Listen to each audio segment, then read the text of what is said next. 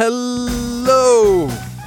Welcome to the Panda edition of Slate Money, your guide to the business and finance news of the week. I am Felix Salmon of Axios. I'm here with Emily Beck of the Huffington Post. I'm here with Anna Szymanski. Hello. I am not wearing my Lima t-shirt, which I need to make a correction.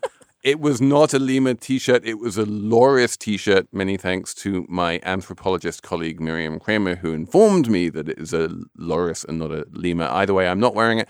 We are going to talk about pandas at some point in this show, hence the title. But long before we talk about pandas, we are going to talk about Mackenzie Bezos and her billions and what she's doing with them and the difference between charity and philanthropy. We are going to talk about one of the most complex international auto manufacturer mergers that the world might ever see, involving companies in Japan and the US and France and Italy. It's huge.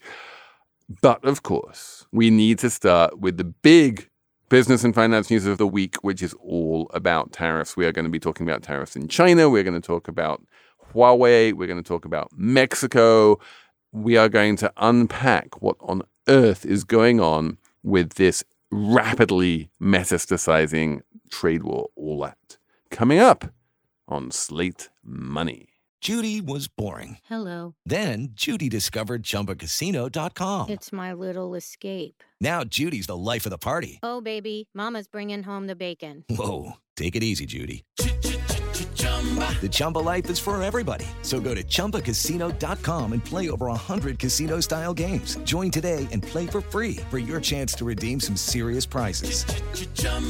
ChumbaCasino.com. No purchase necessary. Void where prohibited by law. 18 plus terms and conditions apply. See website for details. Hi, this is Dahlia Lithwick, host of Slate's legal podcast, Amicus. If you're listening to this show, you might be interested in Amicus's live show that we're hosting in Washington, D.C. on Tuesday, May the 14th. My colleague, Mark Joseph Stern, and I will be talking to some amazing guests, including Sherrilyn Ifill and a sitting state Supreme Court justice, all about how originalism, a relatively recently invented way of interpreting the Constitution, has taken over the Supreme Court and radically reshaped the law. It's been doctrinal rocket fuel for the conservative legal movement and facilitated the rolling back of abortion rights, the expansion of gun rights, and the obliteration of the separation of church and state. And as another wildly consequential Supreme Court term careers to its end, the court's originalists are on a tear. But there's something you can do about it, and we hope you'll join us in D.C. on May 14th to explore the possible pathways out of the current situation. Go to slate.com/Amicus Live for tickets. So the news of the week is definitely the trade war. Crazy. So crazy. Yes. I've kind of lost count of how much trade war crazy there was this week, because now I'm looking back on the week. It was a long week, even though it was a short week. I vaguely remember a whole bunch of rare earths, this and Huawei, that. And then suddenly everything went crazy at the end with Mexico, because apparently Donald Trump is a little bit like Napoleon. He likes to fight on two different fronts at the same time. So Thursday, pretty late in the day, he tweeted that he's going to slap tariffs on all Mexican stuff starting June 10th. All Mexican imports, which technically, I mean, I just need to raise this right up front, would include oil. Yep.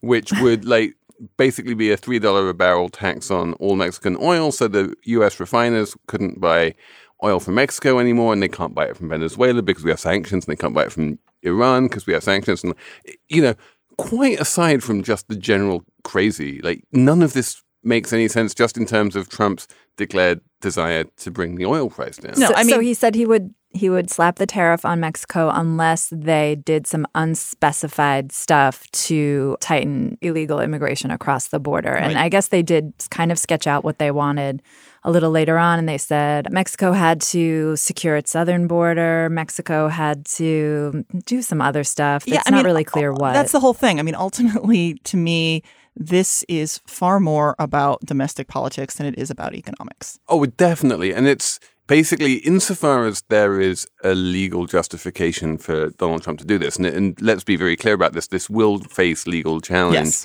And there's a good chance that the legal challenge will win because the legal justification there seems to be incredibly flimsy. But the legal justification is basically Donald Trump can declare anything he wants to be an emergency. And then his emergency powers include putting tariffs on countries. And so what he's going to do is he's going to declare something southern border emergency, and therefore I can put tariffs on Mexico. And that somehow, this is something that Mick Mulvaney, the chief of staff, came out with on Thursday night. Somehow, this is entirely separate from the U.S.-Mexico-Canada Free Trade Agreement, which is like a treaty between the U.S. and Mexico saying we're not going to have tariffs. But even though we have agreed under international law and signed a treaty saying that we won't have tariffs, we can still have tariffs. I think the bigger picture is Donald Trump is now fighting a 2-front, maybe 3-front, maybe 4-front trade war. You know, there's China and now there's Mexico. Which are 2 of the 3 biggest trading partners. And remember that he also fought a war with Canada, which is the third over steel and aluminium. And there's a simmering thing with European cars too. And I think the broader thing is that this is a very erratic president who is basically weakening the United States' position in the global economy by saying we're not a reliable partner to you. We're going to do crazy stuff. We have a treaty we're about to sign with you, a free trade treaty. Meanwhile, we're going to make trade unfree with you for political concerns. And, you know, he's doing bad things, and it may be hard to unwind some of these things. Like we're seeing already with China, you know, manufacturers and companies are rerouting how they do business because of what he's done with China. GoPro was my favorite one. GoPro saw all of the tensions rising with China, and they were like, I think what we're going to do is we're going to move some of our manufacturing facilities to Mexico. Right, exactly. But yeah, I mean, what we're seeing out of this administration, especially in relation to China, I mean, the Mexico stuff is nutty. Who knows how much of it is actually going to take place? But what we are seeing with China is really, really troubling in terms of putting Huawei on an entity list. So I'm sure many of you know we've talked about Huawei many times, but I mean, this you can kind of think of as like the Chinese Apple and putting it on a list, which means if any U.S. company wants to sell products to Huawei that Huawei needs to run its business, they need to get this special license. And they're not going to get the license. So Google, for instance, has already come out and said they're not going to license their sort of flavor of Android to Huawei. Now, Android does also exist in open source form, so Huawei can still sell Android phones. But this is just one indication of the kind of problems that Huawei is going to run into when it can't deal with basically any American company. And Huawei has certainly been stockpiling certain products, but they can only go so long without access to, say, Qualcomm chips. I mean, at a certain point, you're not just talking about harming a company. You're talking about putting a major company potentially out of business. Now, would Trump actually do that? He's already done it. Well, although he stepped back with ZTE. I mean, the question is, how far is he actually going to push this?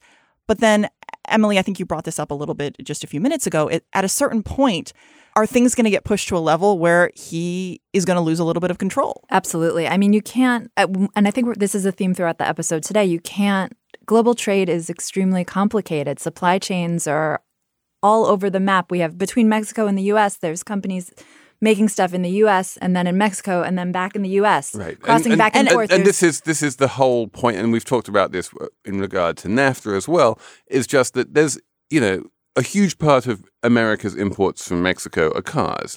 And Donald Trump, for whatever reason, is obsessed with imports of cars. But it's not like Mexico makes a bunch of cars and exports them to the United States. It's that bits and pieces of cars go back and forth across the border 47 times, and then eventually at some point there's a car. Exactly. Now, the one positive I think you can perhaps say is that if we go into the discussion of rare earths, which let's get into a discussion of rare earths. Because who doesn't love a discussion of rare earths? Yttrium, that's my favorite. Which is your favorite rare earth? Maybe cerium. Lanthanum. Lanthanum is a good. Lanthanum is a good one. Definitely. So there's 17 rare earths, and they're not actually rare, which is what everyone has to say when they talk about this.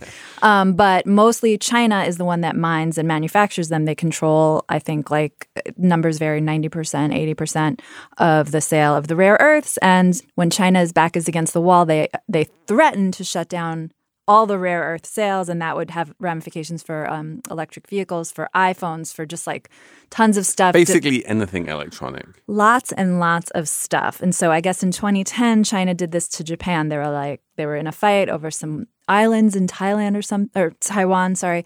And they said, no more rare earth for you. And they shut it down for 2 months. And it kind of backfired because a new company came up. There was a very brief spike in rare earth prices. It didn't last very long. And then inevitably what happened was that Japan, the rare earths wound up finding their way to Japan anyway, and people also wound up using different rare earths instead of the ones they were. Right, and China's dominance of the rare earth market did dip after it did that, which is a lesson, I think, to everyone. Like, you lose when you restrict trade. Right. You can't mess with it so much. There's lots of different players. And I think this is important looking at what China may actually be thinking right now, because you did have Xi go to this rare earth mine. There's actually been discussion of the trade war much more in the Chinese media. And there was this famous phrase where the Chinese media sent out this famous phrase saying, don't say we didn't warn you. Yeah. But I think when you look at what happened in 2010, I mean, part of it was that China lost its dominance, but also you'd had in the years leading up to that significant growth in the use of these metals, like upwards of 25%. And then what ended up happening was that when all of a sudden the price spiked, you didn't have this supply, companies started to find ways around. They started to use other things, and then the growth in these metals declined. And one of the interesting things about the rare earths, there's this wonderful thing called the Rare Earths Monthly Metals Index, which is one of my. I paid close attention to this index, even though it only comes out once a month. But it was started in 2012 in the wake of this whole Japan thing, and people care about rare earths and how expensive they are. And so they indexed it when they started at 100 in 2012, which was after they'd already come down from the crazy spike in 2010. That index is now at an all-time low of about 19. So what hasn't happened is any indication that rare earths have become in any way more expensive, or, that people are buying them up in anticipation of some kind of boycott. But what China has, China worked very hard to reestablish a lot of these relationships and these supply chains and to be seen as a reliable supplier after that spat. And so this is why I say this could potentially be a good sign of when it comes to global trade. We now just have such an interconnected market. And while Donald Trump doesn't seem to understand this, most other leaders do. And the question is, are they really going to want to jeopardize that for what they probably perceive as a fairly short-term spat? So when you say they, you mean the Chinese? I mean the Chinese, and I mean in this you could see in other industries as well, but I think in this instance, yes. Now, it's a big question, though, because I think China is trying to make this very public, to make it very clear that if later on, if down the line this trade war continues, Trump continues to escalate, that if they then do move to do something like restricting exports of rare earths, they can still appear like a reliable supplier, the adult in the room. They're simply responding to U.S. aggression. I think that's, if anything, could maybe be like the worst case scenario of what they're thinking. And I think the best case is like, let's make this very public to try to scare the U.S. and then make them more apt to come to the table. Although I kind of don't get the impression that anyone's making decisions here except for Donald Trump. And I certainly don't get the impression that Donald Trump is lying awake at night worrying about rare earth imports. No. This is obviously true, but right now China is in a fairly difficult position because they are negotiating with the crazy person. So it's challenging to come up with leverage. And right now, the U.S., for a number of reasons, is in a slightly stronger position. Now, China, of course, always has the leverage of the fact that they don't have elections, and so they can play the long game, but they also do have very significant short-term and medium-term concerns. And this is one area where, frankly, the U.S. is vulnerable. And the other thing that's been on my mind for a while is that, especially if the tariffs take hold on Mexico, what Trump is basically doing is a massive tax hike. And the degree to which American households got any kind of a tax cut under Trump. And remember, most of the tax cuts went to corporations, not to households. Insofar as American households did get a tax cut under Trump, those tax cuts have been dwarfed at this point in many, many instances by the amount that households have to pay extra for imports from China and Mexico. And I don't think that's a big deal, actually. You don't think that's a big deal? Well, I don't think most households notice the tax cut, and so therefore I don't think they'll notice the tax increase either. I could be wrong. I mean, if we slap 25% tariffs on everything coming from Mexico, I mean, they give us a lot of food, a lot of fresh fruit and vegetables, so you could start noticing it at the supermarket, but I mean, it's just going to be like a little inflation, right? I just don't think it's that big of a deal, actually. I think that if you look at polling overall, people in the U.S. do not support these tariffs. And I think that that's one thing. And I think it's also important to just kind of think about that trade wars tend to not be linear. It's not like if you have you have a 5% here and then all of a sudden now you have a 10%. Oh, well, that's twice this. It doesn't really work like that. It's that these things can ramp up and you can then have really, really big impacts somewhat quickly. Yeah, there's this thing called the price elasticity of tariffs, which is very wonkish, but basically it can go up to 250% basically. So that for every dollar that you tariff an import, the price of that import can go up by $2.50. So the point is now I still don't think it matters that much.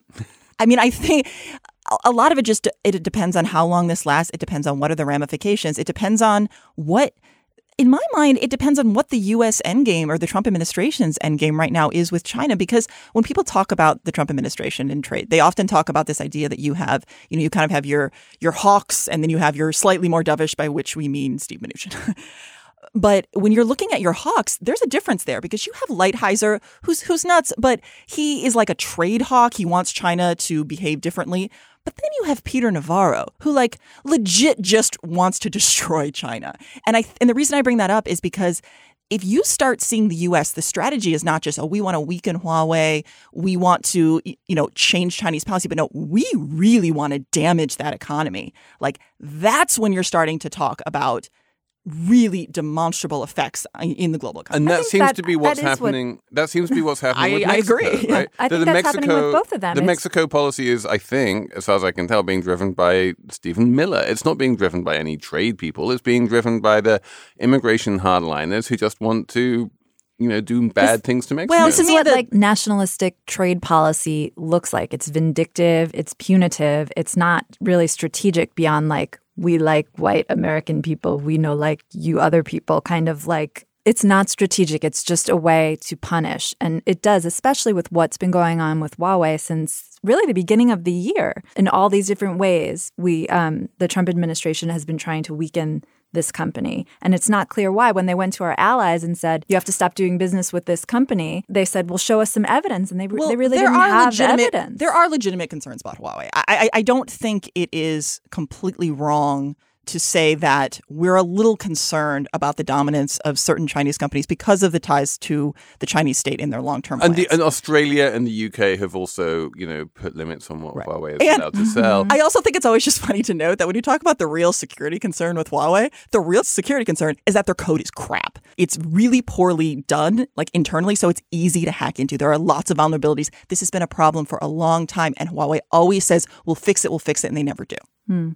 Well, yeah, fixing code. We should get Paul Ford back on and ask him about the problems with fixing code once it's written. It's basically impossible. And the last thing I would want to say is that this Mexico threat is coming in a week that's been very bad for Trump politically. Yeah. We had the Bob Mueller repeating what he said in the Mueller report, which seemed to really make a difference and sort of put a little more momentum behind all the impeachment talk. And it does seem that Trump reacts to political threats at home with escalation of the trade war. Yeah, which I guess is good. It's better than a war. And I think the one thing we know for sure is that we are in presidential election campaigns, where one side is Donald Trump.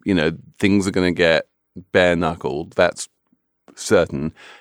Nothing is going to simmer down. The temperature is not going to drop between now and November 2020. No, and it's much less likely now that USMCA is actually ratified, and until Trump has negative consequences, until he can really see that this is hurting him in any way, there's just absolutely zero evidence that he's going to change policy. Why would he? Now, I need to ask you one question about USMCA, which is basically NAFTA 2.0. NAFTA is still in effect. Yes. If USMCA is not ratified, does it make any difference? It won't make any difference in the near term. No. But I guess it's more just a discussion of, okay, well, it creates this feeling of uncertainty, though, because you're okay, we have this other deal. We think it's going to go in place. We're not sure if it's going to go in place. Are we going to be making significant long-term investments and we don't really know? Now, granted, there aren't huge differences between NAFTA and NAFTA 2.0, but this is the problem with these trade wars. This is why it can have this negative impact on so many businesses. And the one thing which Trump hasn't done, but who knows, he's crazy, he could do it, is unilaterally withdraw from NAFTA. Yeah, and that is the big fear. Apple Card is the perfect cashback rewards credit card. You earn up to 3% daily cash on every purchase every day. That's 3% on your favorite products at Apple, 2% on all other Apple Card with Apple Pay purchases, and 1% on anything you buy with your titanium Apple Card or virtual card number. Visit apple.co/card calculator to see how much you can earn. Apple Card issued by Goldman Sachs Bank USA, Salt Lake City branch. Subject to credit approval. Terms apply. Talking about international trade and cars, I mean, they are also part of big international supply chains now. There used to be, once upon a time, a world where car companies were national.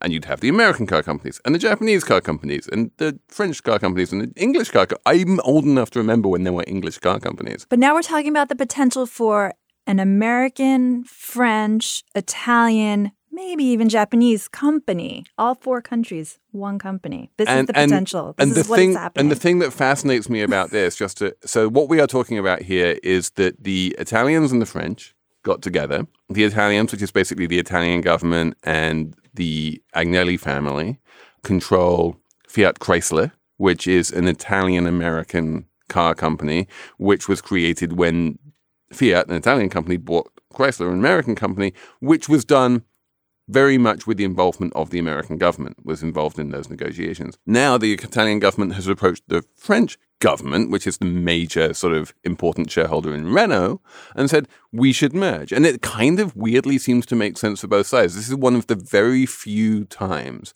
where one company said, we want to buy some other company, and the shares of the acquirer went up. The shares of Fiat, which is offering to buy Renault, went up on this because people say, yeah, actually, it makes sense for Fiat to buy Renault. And the French government is saying, yep, makes sense for us too. And so the shares of Renault went up.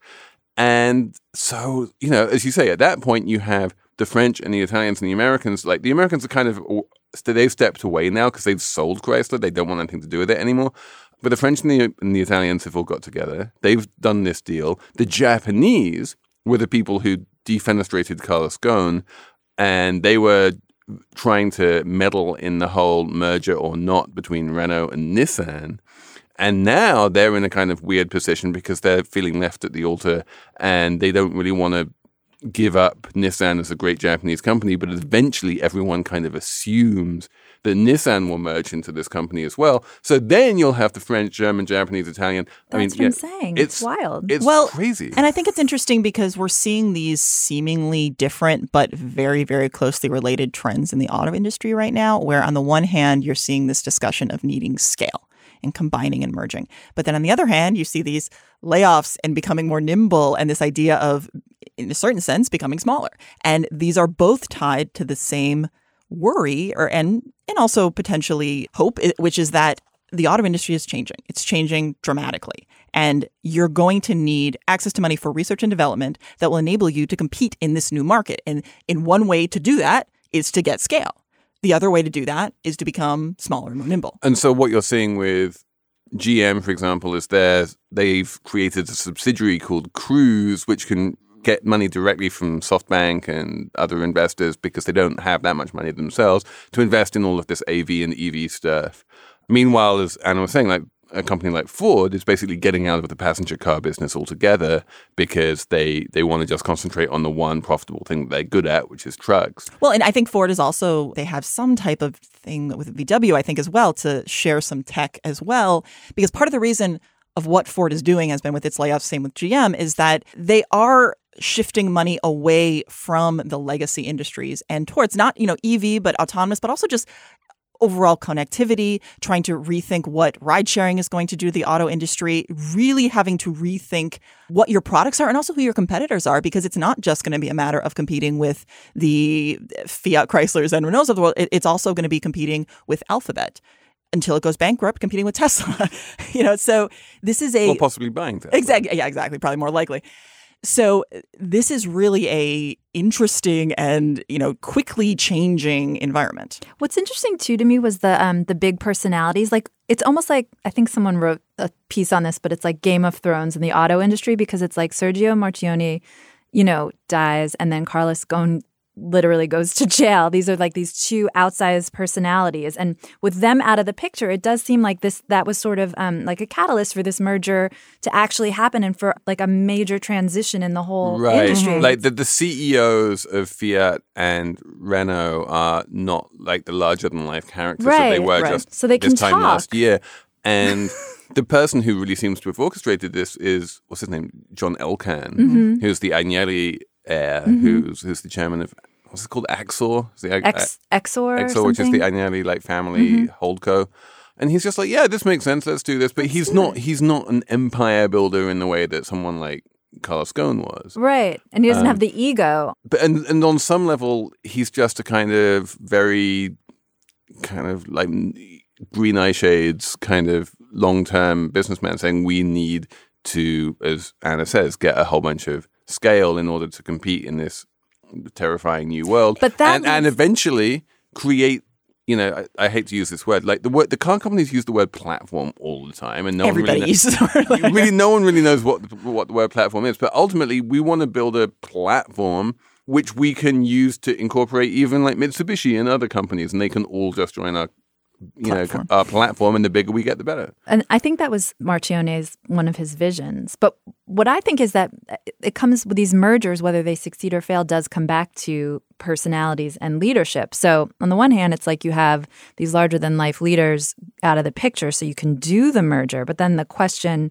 maybe is the merger going to work without, some charismatic people leading the charge and like making those cultural meshings happen. The auto industry has kind of like a sketchy history when it comes to mergers, right? Well, I mean, it's a good question. It has a sketchy history when it comes to acquisitions, right? So when Ford was doing its big buying spree and bought like Jaguar and Aston Martin and all of that kind of stuff, they bought them and then they didn't really know what to do with them, and they kind of kept them on as weird subsidiaries. Or when, BMW buys Rolls-Royce or something like that, you're like, well, okay. Yeah. But if it's a genuine sort of platform merger, it tends to be better. Like there's a reason why General Motors is an agglomeration of a whole bunch of different brands, because it kind of makes sense. Well, and I think Daimler Chrysler, what category does that fall into? Well, that's now FCA. Right, but it was Daimler Chrysler was Bad News Bear, right? I mean, it didn't work. Well, I mean, it didn't work because all of the American car companies went bust and it had a whole bunch of debt. But I don't think that the merger between Daimler and Chrysler was itself, I don't know, was it bad? I can't even remember anymore. There were definitely a failure. I do think one of the things that's interesting in terms of just changing leadership styles is also Marchionne. Part of the reasons he was very good at what he did was that he was also at a time where you could bully governments and unions around a bit more because of the overall economic and political landscape. And I think that has changed a bit. And I think that's part of the reason, too, that this has thus far been more successful is because the current leaders kind of understand that political environment a little bit more. They come from a lot of the same elite places that the people in government are that they're talking to. And they understand that, look, if we're going to get this through, we can't just push our way through. We can't say, yeah, we're going to close all these plants and you just have to deal with it. They have to play ball a little bit more. For the ones who work hard to ensure their crew can always go the extra mile, and the ones who get in early so everyone can go home on time, there's Grainger, offering professional-grade supplies backed by product experts so you can quickly and easily find what you need. Plus, you can count on access to a committed team ready to go the extra mile for you. Call, click Grainger.com, or just stop by. Grainger, for the ones who get it done.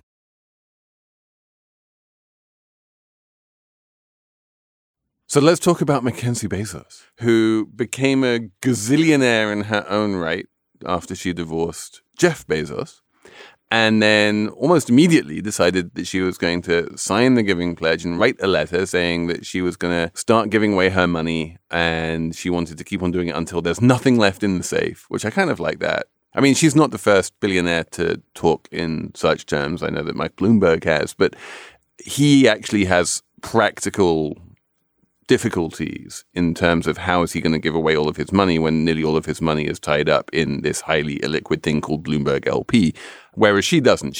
All of her wealth is tied up in highly liquid Amazon stock, which she can sell whenever she wants. And so she's going out and she said something quite interesting, which was basically, if you have this little voice in your head saying, wait a minute, wait until you work out exactly what the best way to spend this money is before you spend it. That's God's way of telling you basically, just spend it now and front load it. And of all of the letters that I've seen on the Giving Pledge site, there are now hundreds of them. She's one of the people who's most unambiguous about really trying to front load her giving and saying, like, I'm not going to wait for some perfect opportunity to arrive. I'm just going to be like as charitable as I can starting today. And I think that's a good general feeling. I think so. I mean, I think you'd still probably want to make sure that you're giving money in a way that actually does something, I would hope. One of the things is that if you approach it from a charitable perspective rather than from a philanthropic perspective, then it's very easy to do that. So this is the difference between charity and philanthropy is basically charity is, you're walking down the street and someone who's clearly poor asks you for some money and you give them money and it is obvious that they need the money or want the money and they can use the money and then it's done. And it's basically, helping people out in need. And philanthropy is much more, about systemic changes and making the world a better place over the long term and, putting money into things like eradicating malaria or something like that, which will, take billions of dollars and take decades. And you try and create organized programs with randomized controlled trials where you prove that certain interventions have a certain effect so that then governments look at that and say, oh, we should do that too, and all of this kind of thing. And that one is much harder. And people get really hung up on like measuring impact. But with charity, like people don't bother measuring impact very much. They're just like, you need this money, here's some money, you're better off, problem solved. That's how JP Morgan, gave away a lot of his money, was on a much more at the charitable end of things. And I don't have any problem with charity. And in terms of charity, if you just want to give away money, there's almost no limit to how much you can give away quite quickly. Oh, that's so interesting because I've seen several people say like it's really hard to give away so many billions of dollars, but you're saying, nope, it's totally fine. It's totally no problem. So there was this guy, Dennis Feely, I think his name was. He created a chain of duty-free stores and became a gazillionaire and then gave away about $3 billion, I think, in total through this thing called the Atlantic Philanthropies. And now he's down to his last couple of 100,000 and he's living in a shack in California and perfectly happy. It's entirely doable. I guess I would just say if you're trying to think, well, I have just all this money's kind of dropped in my lap. What am I going to do with it? Yeah, you can just I know you're not saying this, Felix, but just give it to people on the street. But you're saying, well, you can do that. Is that really going to do much? Or could you put it towards something that could help to dramatically reduce homelessness? Like, which of those seems to be a better use of that money? Right. And that's the whole point, right? Is this whole thing, which is super, super popular among philanthropy types, is to obsess about exactly what you're talking about, better use of the money. Should I do A or should I do B? Which one has better return on investment? Which one has higher impact? And people get super caught up on this. And then eventually they wind up in these perpetuities where 95% of the money is invested in hedge funds and they just give away 5% that, because they reckon that the increase of the money in the hedge fund will have future benefits which outweigh oh my God, it gets so complicated. But that comes back to the best way they could spend their money is to lobby to have their taxes raised. Well, one of the weird things that has really become obvious with the Bezos letter is that, Jeff Bezos and or Mackenzie Bezos between them made $35 billion in her case over the past however many years. And they will never pay taxes on that income. That money that they made is going to go entirely untaxed. And there's this general social contract that we live under that says, the people who make the most money will pay the most taxes and the people who make the least money will pay the fewest taxes. And what she is doing here is effectively doing an end run around that. And it is not her fault, to be clear. But on a level of public policy, it really would make a huge amount of sense to make sure that when she sells her stock or gives away her stock, Like, she has to pay taxes on that sale before it can be used for any kind of philanthropic purpose. No, but that's not what happens. No. Yeah, and I think I think you're completely right about that. I mean, I do think like this is an instance where when you get into wealth taxes, it can get complicated. And I mean, I think there are arguments on both sides, but I think something like this, it's a discrete event. It seems like it's not going to be that complicated. And this is going to be an issue that is more and more an issue moving forward. So I agree. I do think that we need to get to a point where we really are rethinking laws around these types of charitable trusts. She shouldn't get to decide what the best use of that money is. I mean, she should. I mean, like, it's her money. She gets to decide what the taxes she are gets for. To decide what the best use of the post-tax money is. The post-tax money, but this is like sidestepping. We have a government. We have public policy. Like, they have to do lots of mundane stuff that no rich person would ever donate money to, like fix the damn roads and, shore up Medicaid and just like lots of boring plumbing stuff that, like, if you skip out on your taxes and you want to do like some sexy philanthropy or even charity, it isn't the best use of, you could argue, ever the best use of these rich people's money. The best use is really to fund the government and I think that have a democratically elected in aggregate, you're absolutely right. Yes, in a perfect world, I agree with you. I agree. In a perfect world. Yes, in a world where we are using our tax dollars to invest in education, K through 12, and higher education, in healthcare, in better infrastructure. I mean, yes, then I completely agree that we should have higher tax rates and use the money to fund things that will help more people and also just help the economy in general.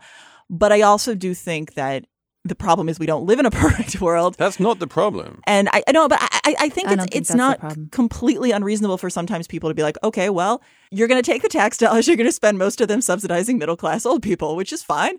But is that also the best use? I mean, No, that's not what anyone's saying. The point is that the society fails to operate unless people pay their fair share of taxes. And when you have a society where the very, very richest 0.0001% are simply not paying taxes on the money that they've earned, that just destroys the social contract. Yeah. But could we say something else about the Mackenzie Bezos thing? Yes. It's the most passive-aggressive move by an ex-wife ever, because every story that writes about her generous, she's going to give away all her money, they all mention that Jeff Bezos has not committed to the giving pledge, and we don't know what he's going to do with his money. So every story makes her seem really giving and him seem really selfish. He of course famously went on stage once and said that he has made so much money from Amazon, the only way that he could possibly imagine of giving it away was by literally throwing it into space. And so he's putting like $2 billion a year into Blue Origin because it's literally the only thing that his massive brain can encompass, which would involve being able to spend that much money. So it does seem like kind of this like passive aggressive slap in the face to her ex, who is like one of the least philanthropic billionaires in the world. Is that accurate? I think insofar as he was philanthropic pre-divorce, that was in hindsight more her than him. Yeah. Hello, I'm Imi Harper. On the Slow Newscast from Tortoise, I tell the story of how a Hong Kong billionaire was silenced. I got bombs thrown into my house. I got people came here, ransacked my computer. And I got people threatening me. I got this and that, but I'm safe. And what it reveals about the freedoms Hong Kong no longer enjoys. Listen to Hong Kong's rebel billionaire on the Slow Newscast, wherever you get your podcasts.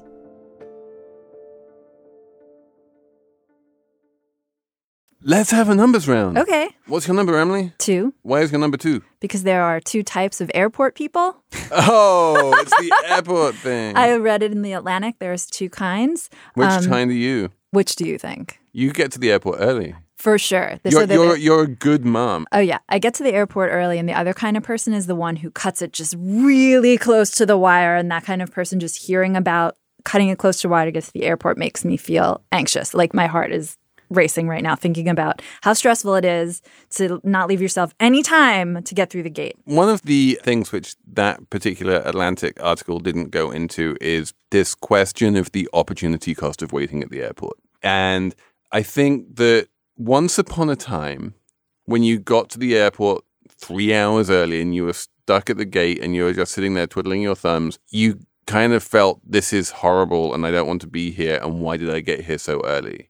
And now that we are all living in our devices anyway, I feel like the opportunity cost of waiting at the gate has declined. And so this idea, this kind of quasi-economic idea that used to be floating around the economic blogosphere saying that, like, statistically speaking, you should miss 5% of your flights because that way you are optimizing your time and blah, blah, blah, blah. I feel like that math has changed in the world of smartphones. But I think it's also like a psychological issue. Like the Atlantic piece was good at outlining how the people that are late have their own specific anxiety about like traveling and air travel. And so they're like procrastinating dealing with air travel by being late. And then at the end, because they get that like surge of adrenaline from like the worry of being late, it kind of pushes aside all the other fears.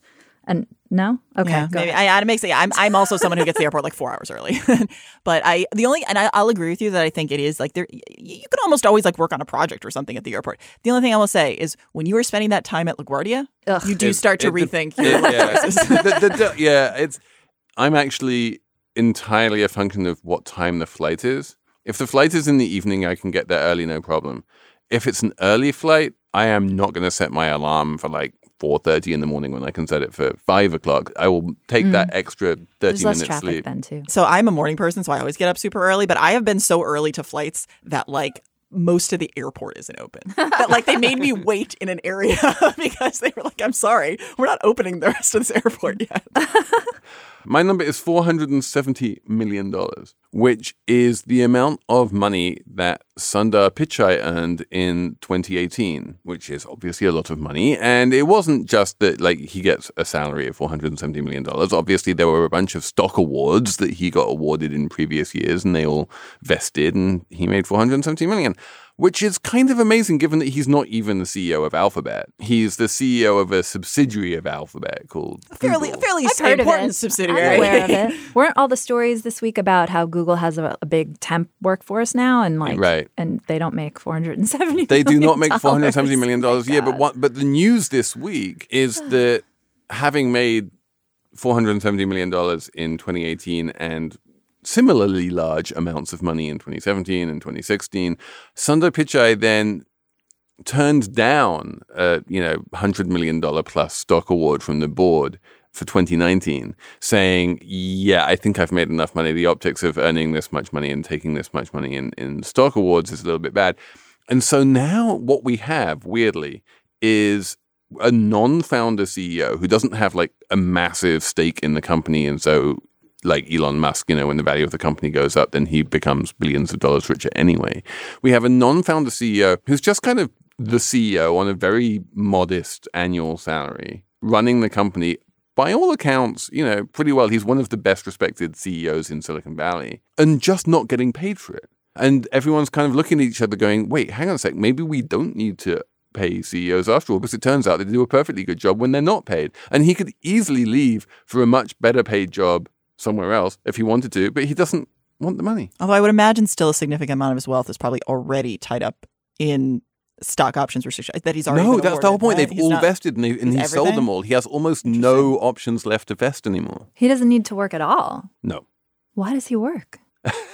Anna, why is he working? Because who doesn't want to work? Wait, so if you had all the money you needed, you would still work? I love working. No, I literally I'm a weirdo. I really like working. I think if I had $470 million, I might spend a bit more time lying on the beach. Yeah, maybe I'd freelance an article here and there, but I'm good.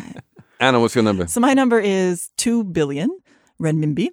So this is Portugal is the first Eurozone country to issue a renminbi denominated foreign bond, which is interesting in connections between Portugal and China. Is it called a panda bond? This is why I'm bringing it up, because I find it so fascinating that in most areas in the now we realize that you probably shouldn't have names for things that are just kind of totally racist. But when it comes to foreign bonds, for some reason, this just does not hold. You have I remember studying once and I was like, you're just calling these samurai bonds? Or if it's kimchi in yen, bonds? Yeah, exactly.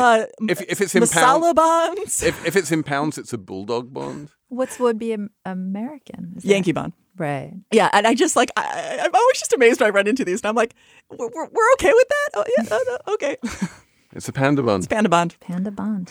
I think that's it. Thanks, guys. Thanks for listening to Slate Money. We have an amazing Slate Plus segment. We had 4 amazing segments this week, and it was tough to choose between them which one was going to become the Slate Plus segment. It turns out that the one on the Slate Plus segment is all about parental leave. So do subscribe. Keep the emails coming. We love them on slatemoney@slate.com. We have a few good questions, which we are going to answer in a future episode. So send your questions in now. What kind of questions? Like any kind. Any kind of question. We've got one really good question about like what economics does when it operates at the margin and this kind of stuff. We have lots of good questions. We're going to try and save them up and spend a whole episode answering your questions. So send those questions in to slatemoney@slate.com. They will be received by the amazing producer, Jessamine Molly, who is great at keeping track of such things.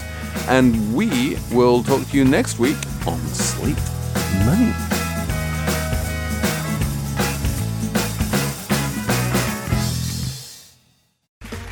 Okay, round 2. Name something that's not boring. A laundry? Ooh, a book club. Computer solitaire, huh? Ah, oh, sorry, we were looking for Chumba Casino. That's right, ChumbaCasino.com has over 100 casino-style games. Join today and play for free for your chance to redeem some serious prizes.